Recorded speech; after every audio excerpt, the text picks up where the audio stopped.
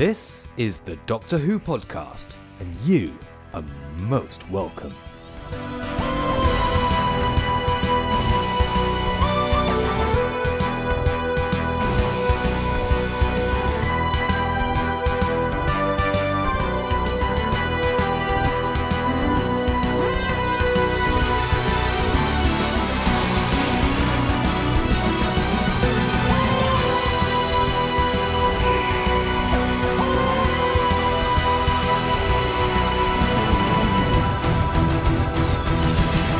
Hello and welcome to part 2 of the Dragonfire commentary from the Doctor Who podcast. Now, joining me here I have James. Hello, James. Hello, Tom. Hello, everybody. Haha. And now, unfortunately, we have no idea what Trev and Michelle have said during episode 1. So if there's any repetition, then we apologise profusely. So if you'd like to join in with us, we're going to go down. We're going to count down from 3 and then press play. So it'll be 3, 2, 1, play. So 3, 2, 1, play. Well, hey. And here we go. And I think it's traditional when Doctor Who podcasters start doing commentaries to make a comment or two about the opening theme tune and also the title sequence. And I have to say, possibly contrary to popular fan opinion, I really quite like both, Tom. There's a lot of movement in these titles. I think when we think about the time tunnel effect, then it's great that you're moving along, and the Starfield effect too, but that you're very much moving through one axis, and this actually has the camera moving around. The only part that I have an issue with is this, with the wink. Yeah. which is all well and good, but I get the feeling that it was something that McCoy maybe had decided to do rather than being directed to do. But I wonder if that's true. It certainly fits in quite nicely with the tone of Sylvester McCoy's first season, of course, this being the last story of the first season. And it's all very pantomime and so on. But as far as I'm concerned, the opening titles and the sequence is probably the best thing about this story, full stop. Oh, of course, you're missing Bonnie Langford, and here she is. Actually, focus on what she's doing. She's actually screaming, acting. Well, she's screaming there because she's been told to, but she's actually acting. It's all in the face. It's all in the body. It's actually quite. I'd say it's relatively understated. Do you want to do this? Do you want to provide the explanation as to what's going on here? Oh, I'd love to. Unfortunately, I haven't got a clue, and I don't think anybody else has either. And, of course, this is the famous cliffhanger that I'm absolutely certain that Trevor and Michelle discussed when they were commentating on part 1. And I'm not sure whether you get a shot of it here in this episode, but you do see this kind of chasm. There you are. That's the shot I'm looking at. And there is no discernible ledge for the Doctor to find a bit of a safe foothold on. And yet the next time we see the Doctor, not only is Glitz there, but he's just gradually lowering himself to safety. So not so much a cliffhanger after all, really. Well, here's the thing. If you go back to that shot, so now you can see that just down there at about 7 o'clock, there is actually a ledge with a little with a handrail, which makes me wonder, why did the Doctor not just go down a level and walk along? But then again, you can't see it in that shot. No, there you are. Now, and that was the literal cliffhanger in part 1. And it's not just the fact that it's difficult to see a ledge. It's also, what was he doing? What was he thinking? I just don't think that's really conveyed very well in the way the story was told. But Iceworld, and again going back to the beginning of the episode, I think is quite a nice visual image. At least it kind of reminds me of a cross between Hoth, Krypton, and Iceland. The freezer supermarket. That makes sense to me. I mean, when you think about this, it actually looks a lot like the TARDIS console as well. That little ice sculpture there. But when you say Superman, there are later on in this episode, there's a very direct quotation of Superman. Yes, there when is. They're in the ice caves and they're learning about the escaped criminals. All very Superman too, it must be said. Lots of Germanic influence in the costumes there, all very World War One. Oh, do you know, I hadn't thought about that, but you're absolutely right. And I guess, of course, it's a fairly fascist regime that Kane is running, and therefore it's quite appropriate. But I still can't really get into this story because it's fundamentally quite a dark tale that it wants to tell, and yet the way the lines are written, and this scene exemplifies it. I mean, this is absolute farce. It's buffoonery. Now, just to give you an idea of how much this television program has changed, imagine William Hartnell doing that now. I mean, it's it's everyone says it's a one big story, but there's some scenes like this that very clearly root the Doctor, or the version of the Doctor we're seeing, in their own era. Well, I think you're right. The thing I see here is that the show has become a little arrogant. It's begun to expect the viewers to be as clever as the actual people who make it. Now this is just before Doctor Who was being made by fans for fans. At this point, Doctor Who's being made by people who think they are, forgive me, a little cleverer than they actually are. Now they're cleverer than I am because they actually get to make TV. But the references that are shoehorned into this, the way that it's actually laid out, just seems very. How can I put this? It seems very much as if it's being pushed together, and it's almost like someone's showing off. But at the same time, I was older when I was watching this. I was way into my teens when this came out, and so I was a little bit too old to see it on the level of a child, and I wasn't the age I am now, so I could try and appreciate it as a piece of television. So it was just confusing, to be honest with you. Well, certainly. I mean, the whole premise of Dragonfire, it's weird because it's got the air of a children's story, and I think certainly one of the criticisms that's often levelled at this season is that it's Doctor Who dumbed down, and on being on the trail of a dragon with Ace and Mel basically coming across as excited teenagers or children. It's trying to tell a very dark story in a very child-friendly way, and you can say on both counts, I think, that it doesn't quite live up to the objectives that the production crew were aiming to achieve. I'm also interested in what you said a little while ago concerning fans making Doctor Who, because of course when Russell T Davies brought the show back, it was very much a case of a long-term fan making a very, very successful show. This is Andrew Cartmell's first season as script editor, and I don't think his fingerprints are particularly evident until the next season. I think the one thing that is consistent throughout this, and I'm going to say at least one thing positive here, and that's Sylvester McCoy. Now, I've been watching a couple of his stories recently, some really bad stories, I think, and yet his performance is really, really good, and it's really consistent.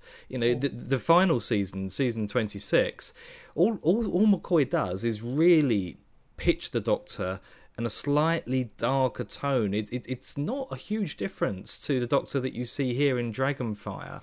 God, I'm listening, but this is the beginning. This is the oddest scene in Doctor Who history. But go on, please, go on. Oh, is this the... yes, this is where it goes into Hitchhikers almost, and into a territory that Doctor Who very, very rarely goes into, because this is more like a sketch show, frankly, isn't it? Exactly so. But this is my contention with this particular story. There seems to be very, very little linking people together. But this is interesting because it's crediting the audience with a level of intelligence. Now, I don't get me wrong. I'm not saying that Doctor Who fans aren't bright. We are. I like to think we are. I'd like to think, in my arrogant way, that we're actually very intelligent.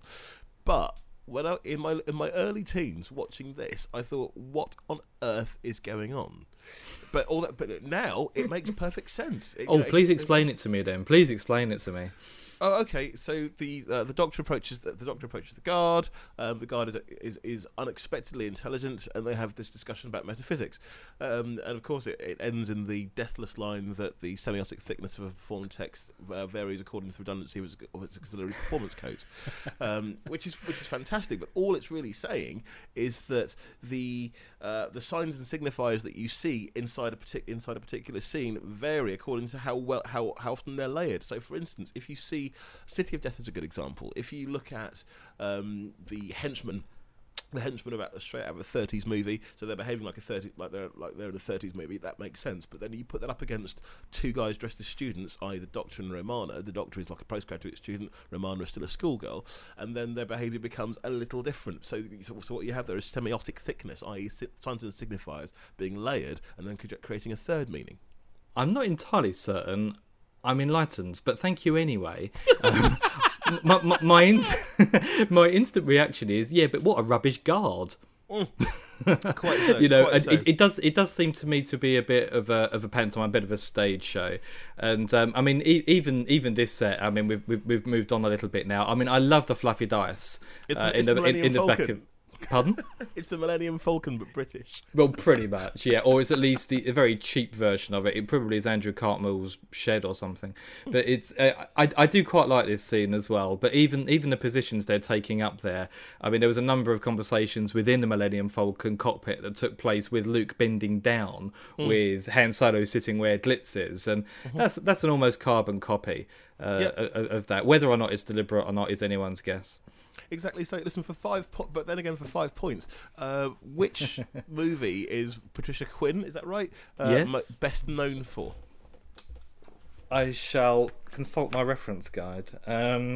It's I just had the no jump idea. to the left. I couldn't tell you. No idea. She played Magenta in the original Rocky Horror Picture Show. Oh, I saw half of that film and couldn't continue with it. So It's a way of and I life. have to admit, this actually feels a little bit like Rocky Horror in certain places, doesn't it? I mean, it's really weird. I mean, I think out of all of the stories in this season, I would have to say that Dragonfire is probably my favourite. And I mean, that's a positive sounding thing, but I pretty much detest the remainder of the stories.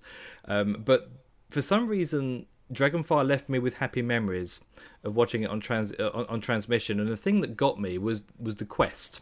I really like the idea of having multiple levels within an internal cold structural city, despite the fact that it's only got about 20 inhabitants, and I think it generally works. But when I watched it again, I watched this morning just before I was going to be recording with you, Tom.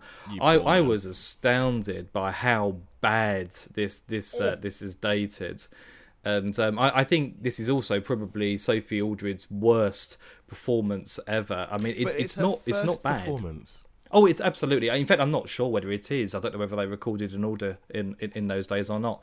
But I think the lines she's given are atrocious as well, and she does what she can do. It stuns me to think that this story was written by the same guy who wrote Curse of Fenric a couple of years later. Well, I understand what you're saying. This is good though, because we've got some. So we had some heavy acting. Now some creeping acting as they come through the door. But watch out, there's a bit of a weird thing going on here. Can you just can you see at any point that this door locks or is pulled shut in any particularly strong way? I certainly haven't noticed it before, but we can certainly pay attention to it now and quickly run very fast and through the door, bang. No, there is no lock. You are quite correct. Right. Okay. So How very what we're saying strange. then is in this next scene that's taking place. Then, quite frankly, the creature could just obviously pull the door open rather than try to cut through it. Indeed. And again, getting a welding torch up the bottom is much more in line with the Ken Campbell Roadshow, I think, as opposed to Doctor Who. But Yes. Whether it works or not, it's quite funny now. You're looking through all this effort that dragon is going to open a door, and quite frankly, could have just opened it. Yeah, good point, Tom. Well, but Bonnie falling out. Oh no, not here. But I think Bonnie. I Langford is know about the to do- scene you're thinking of. Yeah, she's about to do it. This is the last time, allegedly, that a companion does this. Falls over for no apparent reason. So nice Yes. one, Bonnie. But even Well, not only still- does she fall over, she almost loses consciousness. If you listen to the script, I think Ace says, "Oh, wake up, wake up." So make some yes. noise so Frankenstein can come and get us. Well, it's interesting watching these cryogenically frozen soldiers, Glitz's former crew, walk as well. Because there she goes. if you listen, Yep. there she goes. Yeah, if you listen to it with the sound up, then they've got the same drum beats that the new Cybermen have as well. You know, whenever they move around, you've just got the two-tone drums, boom, boom, boom, boom, and they're also remarkably thick. Look, because just as well that those walkways and stairs are not see-through, isn't it? Well, but look, it's Doctor Who, willing suspension of disbelief. But at the same time, I've got to say though, we haven't really seen too much of it here, or at least we haven't commented much on it. But Bonnie Langford's performance was the best that she could give, given the material that she was working with, and given the circumstances in which she was delivering it. I certainly agree that she was really poorly served by the lines she was given. But if you look back in episode 1, particularly the canteen scene, It's appalling. It is appalling, and her performance is bad as well. Whether or not she can really do any better. I won't hear that. I won't hear that for a moment. I mean, what I noticed with her is that, or what I believe with Bonnie Langford is that she exists at a crossroads point. She comes from a very well-established theatre tradition, and the transition from theatre to television is very well established. You become a star, you work, you learn how to work a stage, and so on. And perhaps you make the transfer into television, maybe into films. So she was following a career trajectory that was well known. But unfortunately, by 1988, this had, or by the time that this was being made, the way that actors and career trajectories were perceived had totally changed. It was a whole different ballgame, and I think she was just unfortunate enough to have come from the old guard when we were actually beginning to work with the new. Quite possibly, but I still thought she was terrible. Oh, I have to wrong. say, and this story. I mean, don't get me wrong. You look at her most recent stuff, certainly for Big Finish, and her acting talents are very, very obvious and very evident. But I don't think Dragonfire shows what she can do particularly well. I'm very interested in this chap, or the chap that Patricia Quinn is speaking to. Tony Osoba, yes, of course, was also in Destiny of the Daleks as a Mavellan. And I know he's still very into the Doctor Who scene. I'm very interested. He's still acting and working. And, of course, most people probably remember him playing McLaren from Porridge. Yeah. Right, now look, here we go, though. Look, check Bonnie out. She's got no lines in this, or very few lines. And no liquid at all in that cup. But how well she's acting. And Sophie Aldred, lest we forget, remains a beautiful person, but is heart-stoppingly beautiful at this point in her life. But unfortunately, I still don't think I was too interested in girls. But look at that, how gorgeous! That's very sexist. Very sorry, but again, I'm not going to disagree with that point, Tom. I think you made it beautifully. No, thank you very much. But if we can get another shot of Bonnie, it's just the fact that she's reacting so well. I just think poodle. I can't help it. Oh, it's an accident of the fashion of the day, to be honest. Oh, no, I do. I know. And I think that's one of the things about Dragonfire. It hasn't dated particularly well, either in the language which the characters use or indeed the way that they look. But that scene that we saw, which is where Ace reveals her real name is Dorothy, which, has been picked up on in non-canonical, well, as a controversial word, Doctor Who, i.e. books. And certainly Big Finish also they went through a period of using her surname. But that's where it all started. There was a very brief scene with Bonnie Langford, with Mel there, where she says her name was Dorothy. And I don't believe it's mentioned again until Curse of Famric. Well, it's all very Wizard of Oz. Oh, look, a big time storm came and took me to a place with tin men and scarecrows and lions. I am absolutely. Dorothy. Well, one of the other things about this story I find incredulous is that the speed at which relationships are formed. Now, I know it's a 3-part story, and I know the writers can't waste time trying to establish, friendships and so on, but you look at the way that they do it now in modern-day TV series, and Russell T Davies does it very quickly. He puts two characters who have never met before together, and you can believe it. Whereas I find the closeness that Mel and Ace have very, very false. Well, this is interesting. You say a very interesting thing. What I'd suggest to you is that television then and now are two very different beasts. Now, no question. I watched the last episode of The Apprentice with my partner Sarah last night, and we watched shows like The X Factor and The Voice and Britain's Got Talent.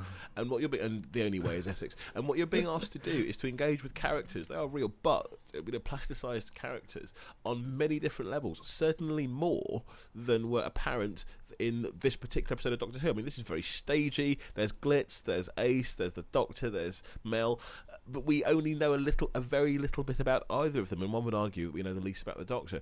But in modern TV, we're used to engaging with characters on many more levels immediately. In fact, it could be argued that we engage with television characters in the way that we engage with real characters, i.e. what did that look mean? What did that glance mean? Yeah. What did that movement mean? And TV is edited and cut and shot to give us that information. So, for instance...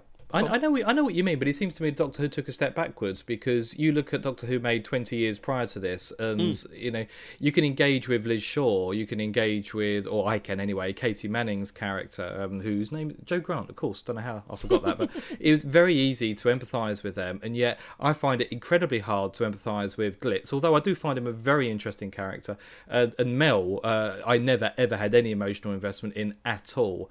Because she wasn't Mel, she was Bonnie Langford. Yeah, well, she was Mel throughout the periods of time she was within Doctor Who. What do you think of this this creature, the dragon? Despite the fact that it's he's got massive, great spotlights on it and would look 100 times better, in a slightly darker studio. Well, you made the comparison earlier on. If this was a Hartnell style monster and this was the Web Planet, it would look fine. But do you know what? It's the best Zarbi I've seen. You're right. Exactly that. But the problem I've got with this is, at this point, people are it almost feels as if the show is expecting Doctor Who fans to engage in the conceit that, well, this is Doctor Who. This, some things we're pushing the boundaries with, other things you must accept as tropes of the show. But the fact of the matter is, the thing which kept Doctor Who going beyond year 2 was the fact that the stories were really very good, and they did push boundaries, and they were inventive. This, in places, just says, well, we're going to be a bit lazy with the way we're writing this. Possibly. Although maybe I'm getting that wrong, but it does feel like a substandard Doctor Who story. The performances that are being given are as good as they can be, given what the people are being asked to work with. But I think I agree with you. I think I agree with you there. I mean, you look at Edward Peel. He's Kane. He's one of the more memorable villains, I think, from this season. Certainly for me, I remembered. I mean, I love the hands on the cheeks, and the way that he kills people. That to me is very Doctor Who, and it's very Sutek. Yeah, here we are, Superman 2. I know. Into the ice crystals, and boom. Oh, and it's Clark Kent's mum. Clark Kent's mum. What do we know about? Okay, so do we know about this woman here? I forget her name. Let me just have a quick check, because I have some reference materials around me. Let's see. Daphne Oxenford. Who for a generation of children, post-war children, is known as the woman who says, "Are we sitting comfortably? Then we'll begin." Oh, really? That was her. Absolutely, right. That's her. Wow, Daphne stunning. Oxenford. But then again, even in the physical acting, it's all about Bonnie and it's all about Sylvester. Yeah. Oh, there. Yes, sorry, apologies for that. Always switch your phones to silent. Do you know? Just looking at the image of the ice cave there with the four lead actors, it was suddenly thrown an image of Amy and the Doctor, Rory, and Riversong. This is the story with 4 main characters in it, really, isn't it? It's a crowded TARDIS job. Now, it's quite good. It's the only one McCoy really got. Now, I'm liking this thing here. As I say, this prop very much to me looks like a version of the TARDIS console. But there's something wrong. If Kane is so hugely sensitive to heat, as we're led to believe, it should be that when he touches someone who's warm, that he's like sticking his hand in a pot of boiling water. So I don't know. You've got to turn some things off, I guess. Ow! Oh, well, perhaps, but maybe he manages to maintain his minus 193 temperature long enough to kill a certain number of his of his colleagues. Use your powers wisely. Yes. Yeah, his retention policy is not particularly good, is it, in terms of staff? So no. There we go. I mean, I think this looks quite good. I mean, if you accept that most of 80s television was overlit, then I think this is pretty good. I could buy the backdrop there as ice, as opposed to cellophane or plastic or whatever it is.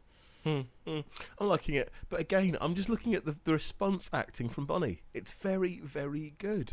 What, she's just watching? Well, she's just watching, but you look at Tony Selby. That's where you get some real depth of quality acting there. Now he's been in practically every sitcom that the BBC have produced since goodness knows when, and the one that really sticks in the mind is The Good Life, and he's just a really, really good character actor, and I think he worked far better in Trial of a Time Lord, certainly, but at the same time, I still got a bit of a buzz when I saw him back in the cafe scene in episode 1. Music box head for the dragon there. What on earth's going on? And he's like it. Look at that prop. That's really quite well made, don't you think? No, obviously not. I always had good memories of the dragon as well. Oh, here we go. This is the end of the Underwater Menace. Nothing in the world can stop me now. Oh, it's funny. I had shades of John Normington's character in Caves of Androzani there as well, where he looked at the camera and come up with some kind of memorable speech. But yeah, all very pantomime. Whether or not it's enjoyable pantomime, I think very much depends on your point of view. I can watch this as a piece of Doctor Who. I can't really enjoy it as a piece of good 80s Doctor Who, and most of the time I am appalled at the choices made. But it's been a lot of fun revisiting it, and certainly talking through it with you, Tom, has made it infinitely more bearable. I think, to go back to that deathless quote, the perceived thickness of a semiotic text, there are more layers to this than we might be able to discern right now, because we're not film students, we're not media studies students, and at the point at which this is being made, media studies is being defined. So it's interesting. I think I don't know. My visceral reaction to it is like, I prefer Greatest Show in the Galaxy.